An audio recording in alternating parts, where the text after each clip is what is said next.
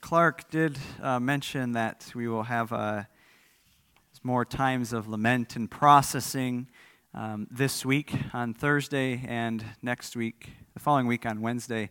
And just to let you know, nobody died in the process.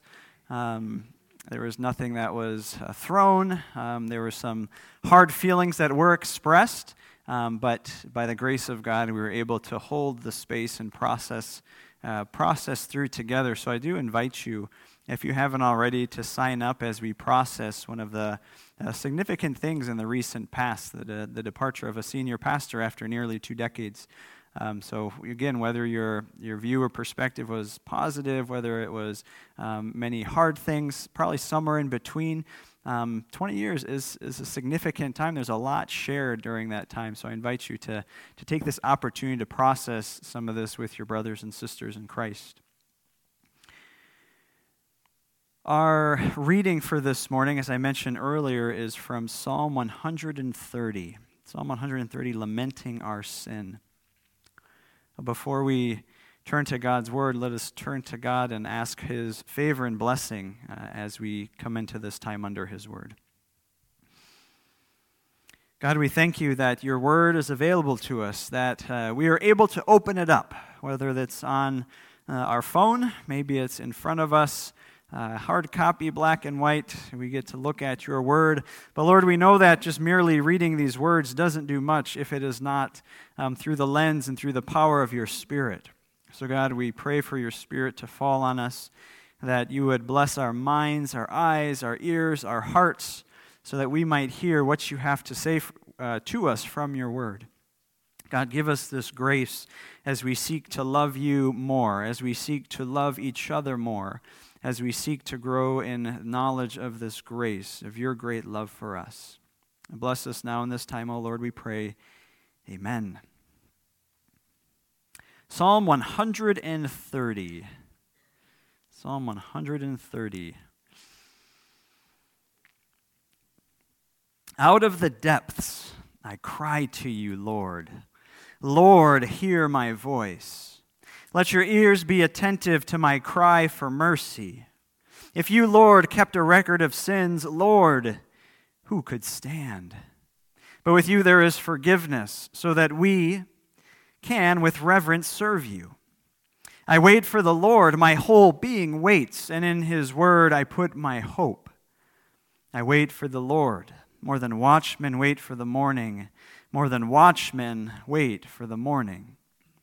Israel, put your hope in the Lord, for with the Lord is unfailing love, and with him is full redemption. He himself will redeem Israel from all their sins. This is the word of the Lord. Thanks be to God.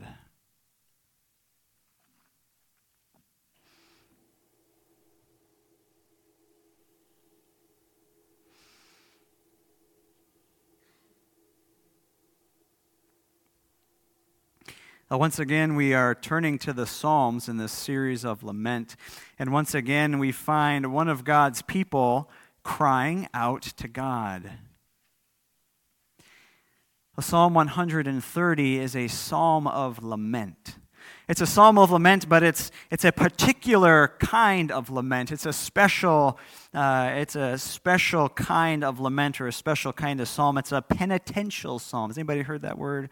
A penitential psalm. This is a psalm that brings sorrow and grief before God, but it is particularly sorrow and grief over sin. It's an expression of grief as we think about our own sin and the way that we transgress God's law and the way that we move away from God's will for our lives. This is a psalm of repentance. Is this anybody's favorite psalm? No? Well, you would share company if it was with some pretty recognizable figures. This was one of John Calvin's favorite psalms. This played a role in John Wesley's conversion. So we have a Reformed individual, and then we have a Wesleyan individual, Methodist individual. So two maybe different spectrums of theology. You remember John Wesley in his conversion story. Well, he heard Psalm 130 being sung from St. Paul's Cathedral in London on this same day that he had his heart strangely warmed, if you remember that language, and his life was turned over to Christ. Psalm 130 playing a role in his transformation and his conversion. And we have Martin Luther. Martin Luther had a fondness for this psalm. He penned a hymn based on the words. From the depths of woe I raise to thee a voice of lamentation. Lord, turn a gracious ear to me and hear my supplication. If thou iniquities dost mark our secret sins and misdeeds dark, oh, who shall stand before thee? Psalm 130 is a beloved psalm of some, of many. Psalm 130 is perhaps one of the clearest expressions of the gospel message in all of the Old Testament. It invites us to bring our sin, it invites us to bring our grief and our sorrow over sin to God and look not unto ourselves for salvation. It begs us to turn away from ourselves and instead to look to the only one who can pull us out of the pit. It turns us ultimately to God and to His Son, Jesus Christ, and salvation that is offered only through Him. And what we find in this psalm is that this psalmist is crying out. He is crying out this prayer of lament, Lord, hear my cry for mercy. From the depths I am calling out to you. Just like we had last week in Psalm 88, this language is evocative of the psalmist being out in the open water, a very dangerous place to be, a place of chaos, a place of death and destruction. Well, this language, though, could also be, this imagery can be used of being stuck in a pit.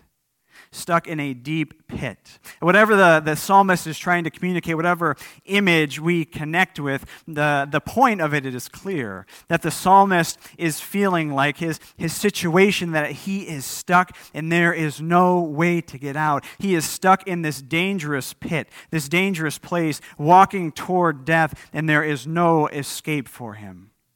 This is like being trapped in an avalanche, being buried under mounds and mounds of snow, and the only way that you are going to get out is if somebody from the outside comes and rescues you. This is like being trapped under the rubble of a building after an earthquake, where you are stuck under tons and tons of concrete structure. And again, the only way that you are going to get out, the only way that you are going to be free from this, is for somebody to come in and pull you out. So this is the language that the psalmist uses. Out of the depths I cry to you. Lord, have mercy. If you kept a record of sin, Lord, who could stand?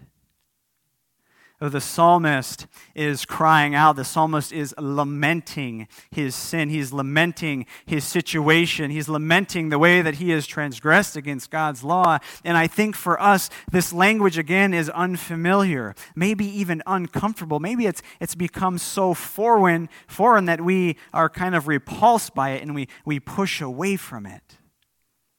So what's going on? Why is it so foreign for us to bring our lament of our sin before God? Well, back in the early 2000s, there was a study that was conducted by a group of sociologists. And what they wanted to do is they wanted to look at religion and youth, the religious beliefs of American youth. So they interviewed thousands of teenagers in America, and what they found was summarized by this system of beliefs that they called moralistic therapeutic deism. Has anybody heard of that? Moralistic therapeutic deism. It's a big words. Moralistic therapeutic deism. This is not it's not a religion in itself, but it's more of a worldview. It's like it's putting on glasses, and this is how we see the world around us. This is how we make sense of the world around us. And what they found from interviewing these thousands of teenagers is that they shared some commonalities. They shared some points of agreement as it comes to religion. So these are the 5 things, really, these 5 points of belief that they found that when it boiled down, that this group of American teenagers would express and say, yes, this is the belief. First is that a God exists who created and ordered the world and watches over human life. Okay, we can say, yeah, we buy that, right? Second, God wants people to be good, nice, and fair to each other, as taught in the Bible and other world religions. Again, we could say, okay, with some qualifications, that sounds aligned with what we know to be biblical. 3, the central goal of life is to be happy and feel good about oneself. Okay, so maybe this is where we're starting to deviate. The fourth point of belief or of coherence here is God does not need to be particularly involved in one's life, except when God is needed to resolve a problem. And 5, good people go to heaven when they die. Moralistic, therapeutic deism. Now, this was conducted back in the early 2000s, so I was a teenager when all this was going on. And my thoughts are that, well, they did not learn this on their own. They had to learn this from other people, the culture around them, and probably maybe their parents, maybe other influencers. And now as I grow up, and I'm no longer a teenager, I'm 38, I am influencing my family. I'm influencing my friends around me. And so I would say that this is not just located in the beliefs of teenagers. This is more widespread across all age ranges. And while we maybe laugh at some of these points of belief, I do think that they have taken some root and they have taken hold and shaped the way that we view our faith. So the question is, well, what do we do with our sin? What do we do? I think maybe some of us, we push it away. So this third point, the central goal of life is to be happy and to feel good about oneself. Does it feel good when you are confronted with your sin? Is it therapeutic for somebody to say there is a divine law, a divine moral standard, an objective moral standard by which everyone is judged, by which the whole world is judged, and I have been breaking that law? Does that feel good? That doesn't feel good, so of course I'm going to want to push it away.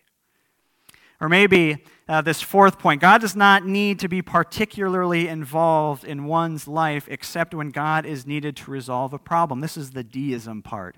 Deism says that God is up there. Yeah, he's a little bit concerned. Really what he does is he started this world up and then he's just letting it go on his own. And he has a little bit of involvement, but not too much.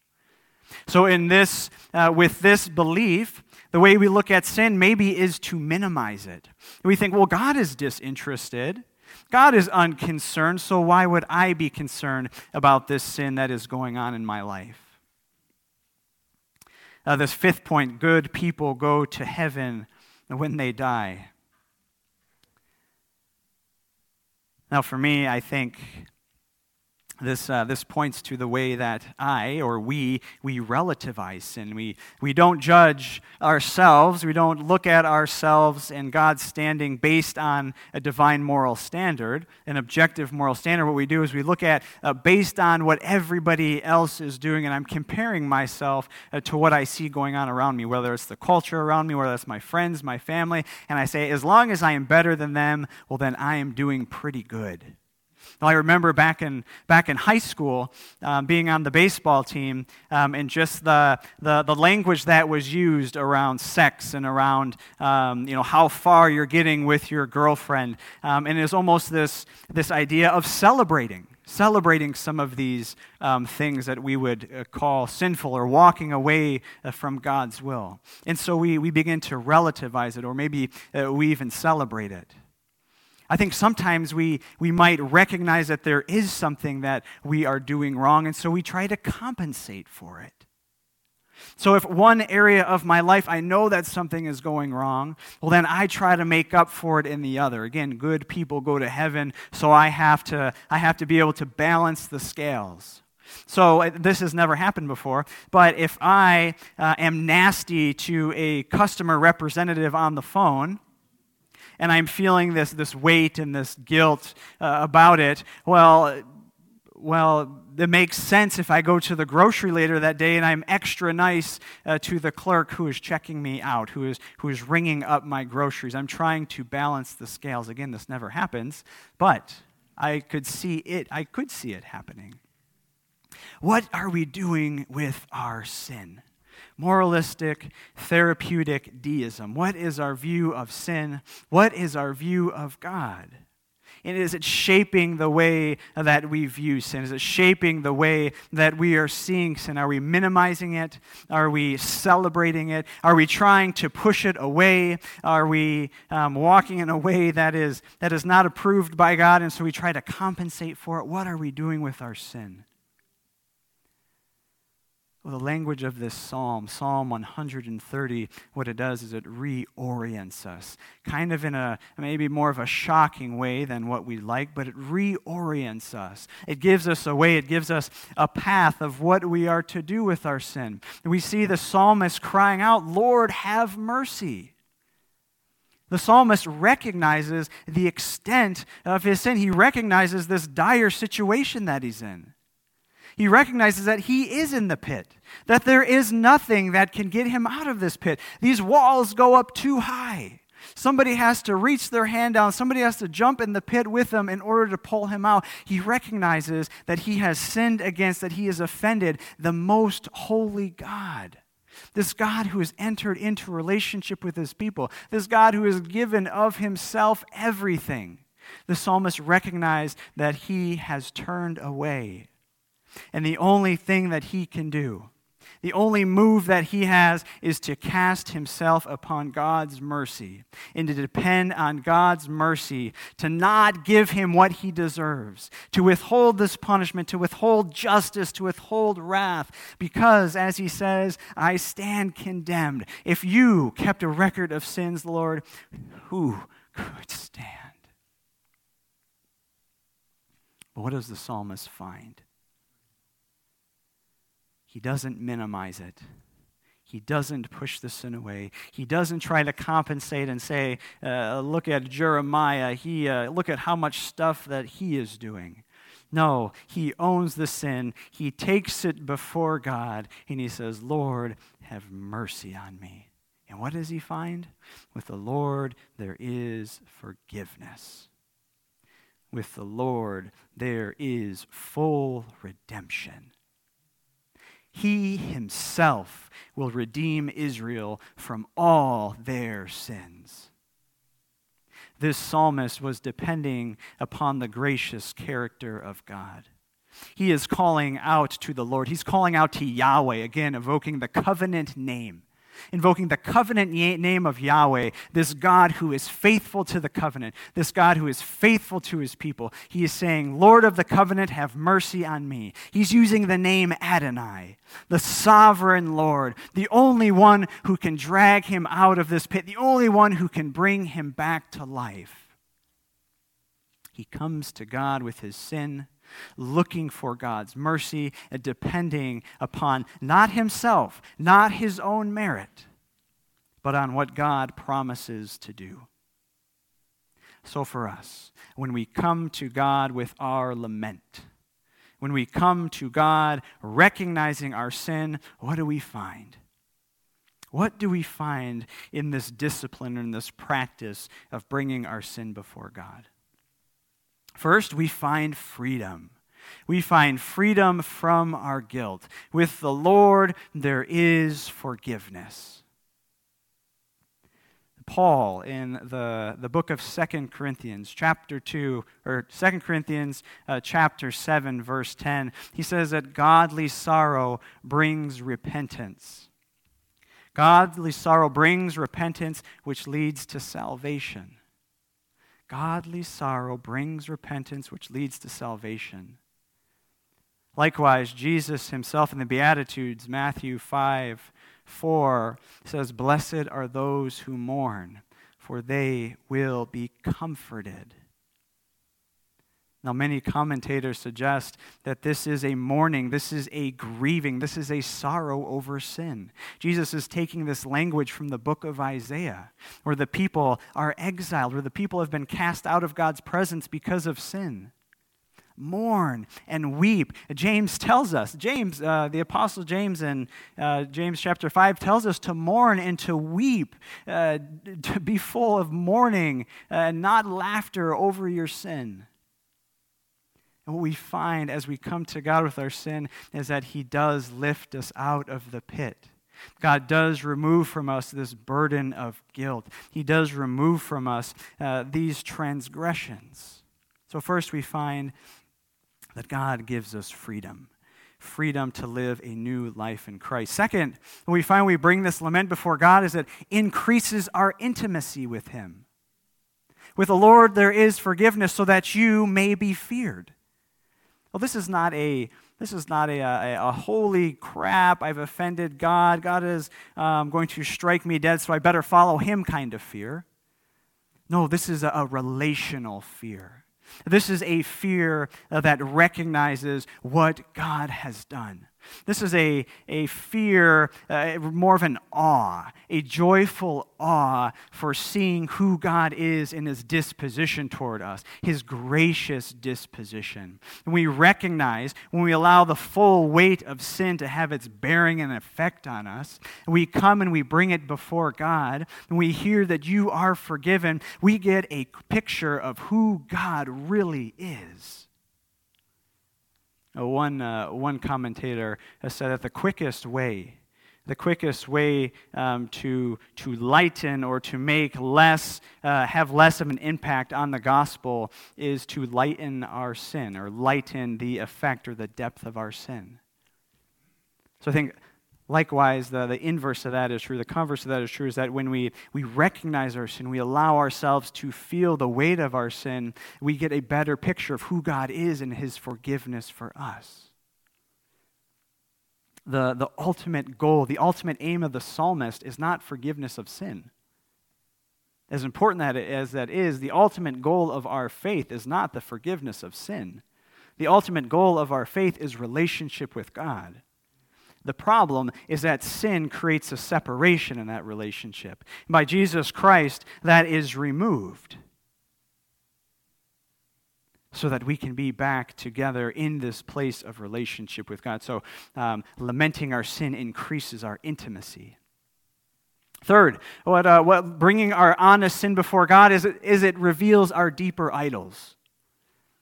Mark Vroegop wrote a book called Dark Clouds, Deep Mercy. And in it he says that lament shines a spotlight. Lament shines a spotlight on those things we are putting too much hope in. So when we come before God with our sin, we come before God with our sorrow, with our guilt over sin, that what it does is it allows God to shine a searchlight or a spotlight and to probe just what exactly is going on. So again, this probably has never happened, but if I have this situation where I yell at one of my daughters when we were at a restaurant, if I get really upset by something that she does, and I lash out at her in anger, and I realize that this is not right. This is a sin against her. This is a sin against God for my actions toward her. And I bring this to God, and I say, God, I lament. I am sorrowful that I acted this way towards my daughter. And if I slow down, and if I sit in it, and if I allow the weight of this sin to be brought before God and to be felt, by the power of His Holy Spirit, He may just ask me a question. He may just confront me and say, what was really going on? What was really going on when you lashed out at your daughter for her not listening to you, for her acting up at the restaurant? Are you trying to find something in her that you should be finding in me? Are you making her behavior a determiner of your identity? If I have kids that are successful, if I have kids that are well behaved, does that make me look better? Does that make me feel better as a parent? Am I trying to find my identity, my source of comfort and my stability in the behavior of my children? This all just coming out from an anger lash out at one of my kids at a restaurant. But God probes us deeper in His grace as we bring our sin before Him. He probes us deeper, asking us to consider, what is the idol really that is another layer underneath? Finally, lamenting our sin invites us to hope. It leads us into hope, and it leads us and guides us into trust. More than watchmen wait for the morning, more than watchmen wait for the morning. Put your hope in the Lord. Now for this psalmist, there is forgiveness of sins, but then he points us to this waiting.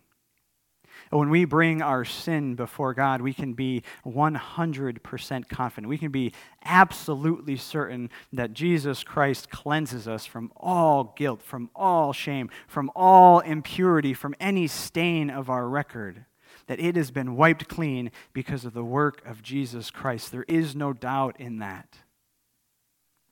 And yet, there may remain a cloud, a haziness over the presence of God. As one commentator says, this was Tim Keller, I think, the sense of God's presence, a sense of God's presence may be longer in coming. That lingering effect of sin, that cloud or that haze may remain over us, even though we know that we have been cleansed, that we have been fully forgiven. And so what do? We wait, and we trust, and we hope. We turn to God. We don't base it on our feelings. We don't base it on our sense of God's presence in our lives. We don't base it on our feeling of God's nearness. We turn and we put our hope and our trust in God's word, because this is where He promises to be faithful to us. I promise to never leave you. I promise to never forsake you. And so we watch and we wait expectantly.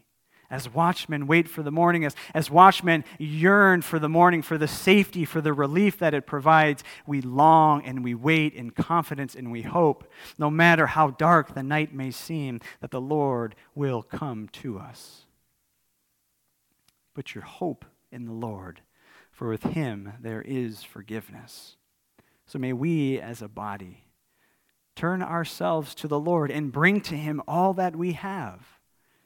May we find the forgiveness of sin. May we find deeper intimacy with God. May you allow Him to reveal these idols that we have, and may He lead us into this place of hope. So Midland Reformed Church, put your hope in God. For with God there is forgiveness, and through the work of Jesus Christ, He will forgive us all our sins. All God's people said, Amen.